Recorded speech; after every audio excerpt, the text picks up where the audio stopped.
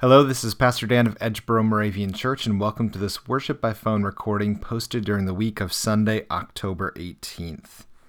This Sunday was the 20th Sunday after Pentecost, and it was also the prayer day for peace with justice and freedom. Certainly things that we can all pray for these days. Just a quick announcement before we continue with worship. Edgeboro will begin worshiping indoors beginning on November 1st, and the worship time will change to 10:30 a.m. We will continue to do these worship by phone services in the meantime, but if you're interested in worshiping in person, you will be, if you're a member of the church, you will be receiving a copy of the safety protocols that the Joint Board put in place by mail. You can also see them at edgeboromoravian.org online.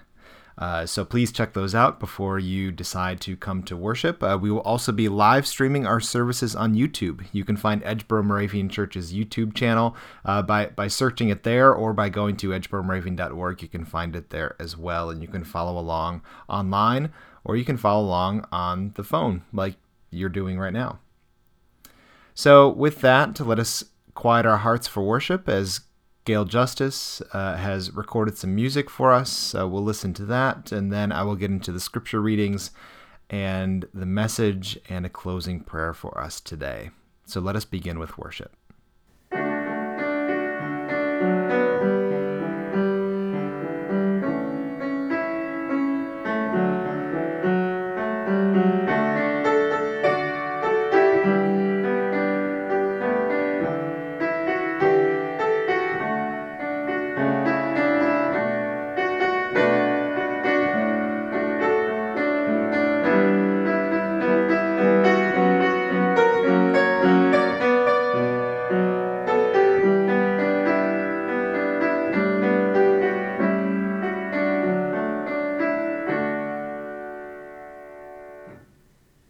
Our scripture reading comes from the Gospel of Matthew, chapter 22, verses 15 through 22, the question about paying taxes. Then the Pharisees went and plotted to entrap him in what he said. So they sent their disciples to him, along with the Herodians, saying, "Teacher, we know that you are sincere, and teach the way of God in accordance with truth, and show deference to no one, for you do not regard people with partiality. Tell us then what you think. Is it lawful to pay taxes to the emperor or not?" But Jesus, aware of their malice, said, "Why are you putting me to the test, you hypocrites? Show me the coin used for the tax." And they brought him a denarius. Then he said to them, "Whose head is this, and whose title?" Well, they answered, "The emperor's." Then he said to them, "Give therefore to the emperor the things that are the emperor's, and to God the things that are God's." When they heard this, they were amazed, and they left him and went away. When I was in confirmation class back at Lake Mills Moravian Church, we used to play a very competitive version of Bible trivia.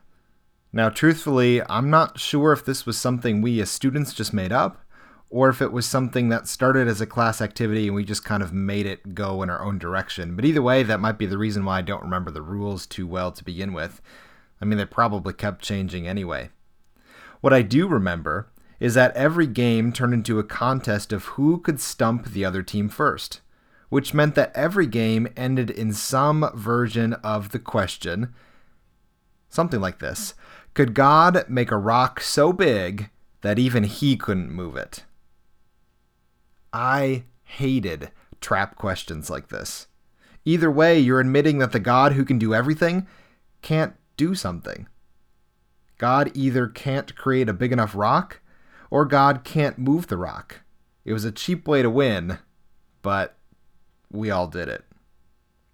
In today's gospel reading, the Pharisees and Herodians wanted to play some Bible trivia with Jesus, but probably with some higher stakes involved, in order to get him arrested.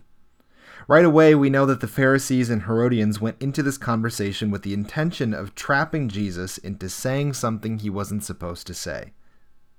After what appeared to be some pretty fake praise to begin with, they dropped the trap question on him. Is it lawful to pay taxes to the emperor or not? Now, before we get to Jesus' response, there's a couple details that are really important here. Whoever had the initial idea to trap Jesus in his own words had a really good plan set up. Not only did they have a good trap question in mind, but they also brought along the right people. There were two groups in that crowd.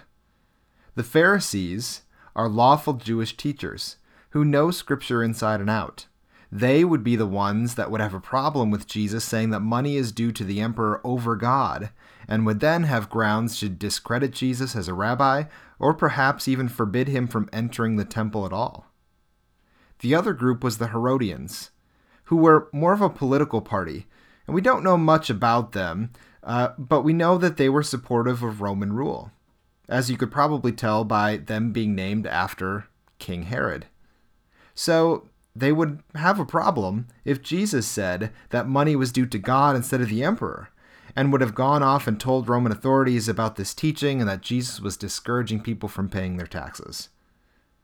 They intentionally brought along enough people from both groups to guarantee that someone would be upset no matter what Jesus said. Here's another detail to keep in mind. This was happening in the temple. It doesn't say it in this passage, but we know this from the last chapter.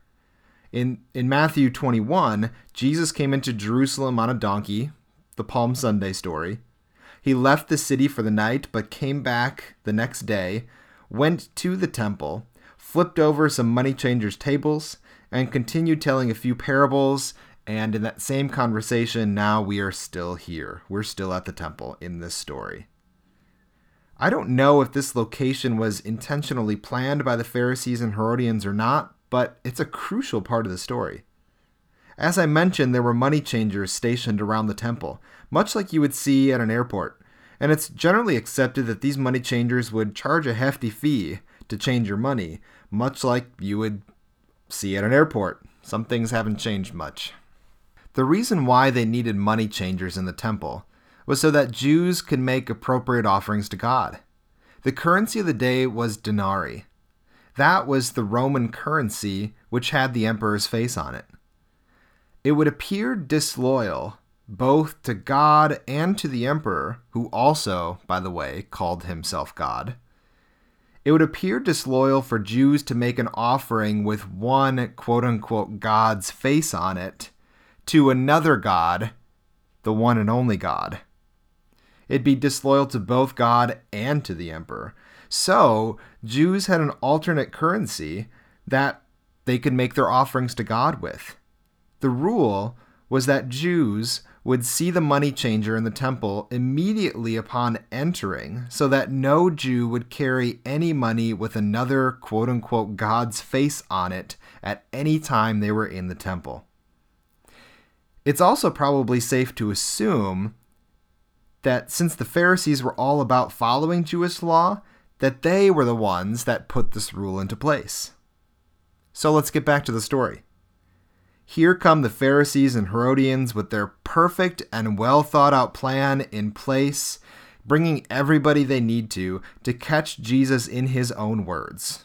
Is it lawful to pay taxes to the emperor or not? So what does Jesus do? He has them pull out a coin. And right there and then, he had them. They pull out a denarius, a coin with the emperor's head right on it. While they were standing in the middle of the temple, here they are trying to catch Jesus, and yet Jesus catches them with the one coin they weren't supposed to have. The same people that were trying to show that Jesus was wrong are the same ones that can't even follow their own rules. So much for the well thought out plan.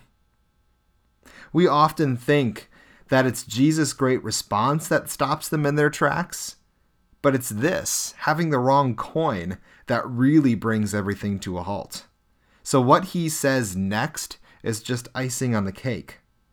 Give therefore to the emperor the things that are the emperor's, and to God the things that are God's. Yep, give to the emperor what has the emperor's image on it. Coins, sure. Statues, that's fine. Because you know what has God's image on it? You. People. Created in the image of God. So give your very lives to God, which of course means everything you got.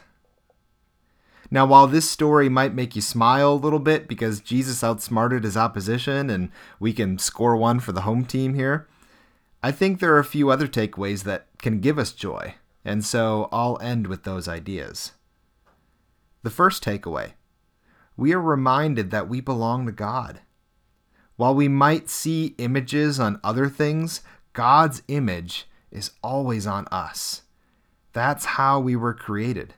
And it's always good to be reminded that we are not alone without connection in our lives. We are forever connected to and loved by God. That's just how we were created to be. Second takeaway: there's a stewardship lesson here. Give to God's what is God's. If we have God's image on us, if that's how we were created, and we ourselves are God's, then let us devote ourselves and everything we have to God. And a final takeaway: even if we might feel stuck or trapped, God's not, which sounds very similar to our focus last week when we read from Philippians. As the Apostle Paul was stuck in prison while writing that, he had faith that God was still working in ways beyond his understanding. And so he encouraged his readers, that being us now, that in times when we feel stuck, much like how we feel stuck and stagnant in this pandemic, longing for it to end, that God's still active. I think we just witnessed further evidence of that through Jesus. Oftentimes when we feel stuck in life, we just assume that God is too because there's no progress being made or we don't see any miracles that are happening around us. But even in situations like this one, where God should have been pinned into a corner and God should have been stuck, that didn't happen. And so we can have faith in a God who can move and work in unpredictable and unseen ways. So, brothers and sisters, fellow image bearers, in uncertain times, may we continue to give of ourselves to an active and loving God nearby. Amen. As we think about our lives, as we think about the lives of others, as we think about the world, all of which we could pray for, as we think about God's image upon us and the unbreakable connection that we have with God, even in joyful times and even in difficult times, times in which we might feel stagnant and stuck, we remember all of this as we come to a time of prayer. We will close our time with an examine prayer, that which is found in the Sing to the Lord a New Song songbooks. And so there will be 4 pauses for silent reflection, and I will try to keep that to around 20 seconds or so. Just wanted to let you know that up front, that no, nothing is wrong with this phone call or with the recording. There will be pauses for silent reflection, and I will give you some prompts on what to think about and pray about during those times. Let us pray together. God of peace, we seek your peace in our hearts and in our world. We celebrate your serenity of spirit in the midst of life's opportunities and challenges. We celebrate harmony in our families and in all our relationships.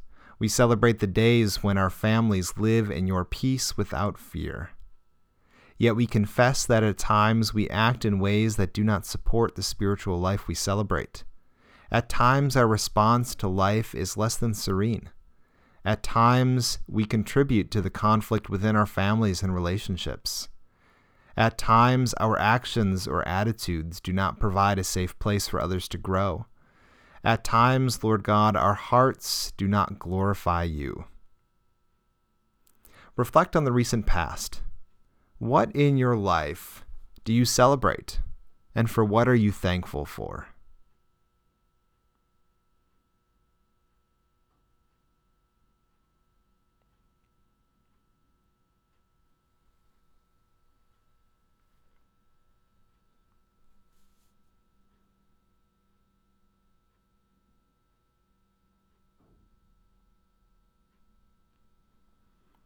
And they shall stand every morning thanking and praising the Lord.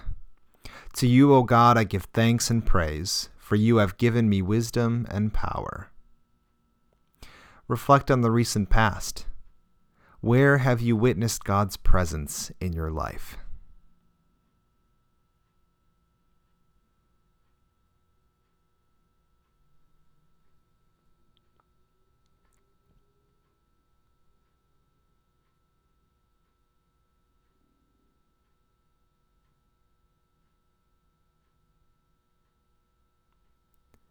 Lord, where can I go from your Spirit? If I ascend to heaven or make my bed in Sheol, you are there. Jesus assures us, I will be with you always, to the end of the age. Reflect on the recent past. What might you have done differently to glorify God?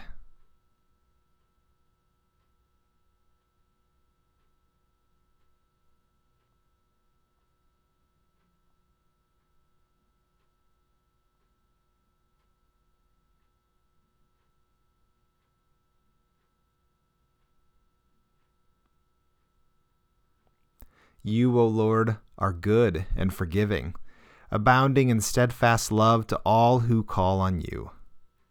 Give ear, O Lord, to my prayer. Listen to my cry of supplication.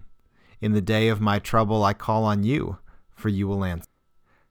For a final time, reflect on the present. Pray for the joys and concerns that are on your mind.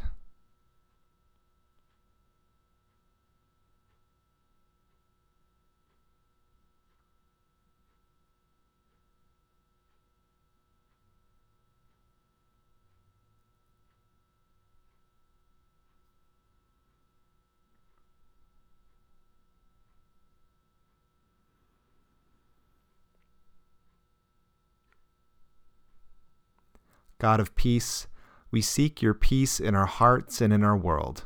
With grateful hearts, we give thanks to you. Fill us with your Spirit. Renew our lives with your purpose. Open our hearts to your will. Bless the Lord, O my soul, and do not forget all his benefits, who forgives all your iniquity, who heals all your diseases, who redeems your life from the pit, who crowns you with steadfast love and mercy, who satisfies you with good as long as you live, so that your youth is renewed like the eagles. And all God's people said, Amen.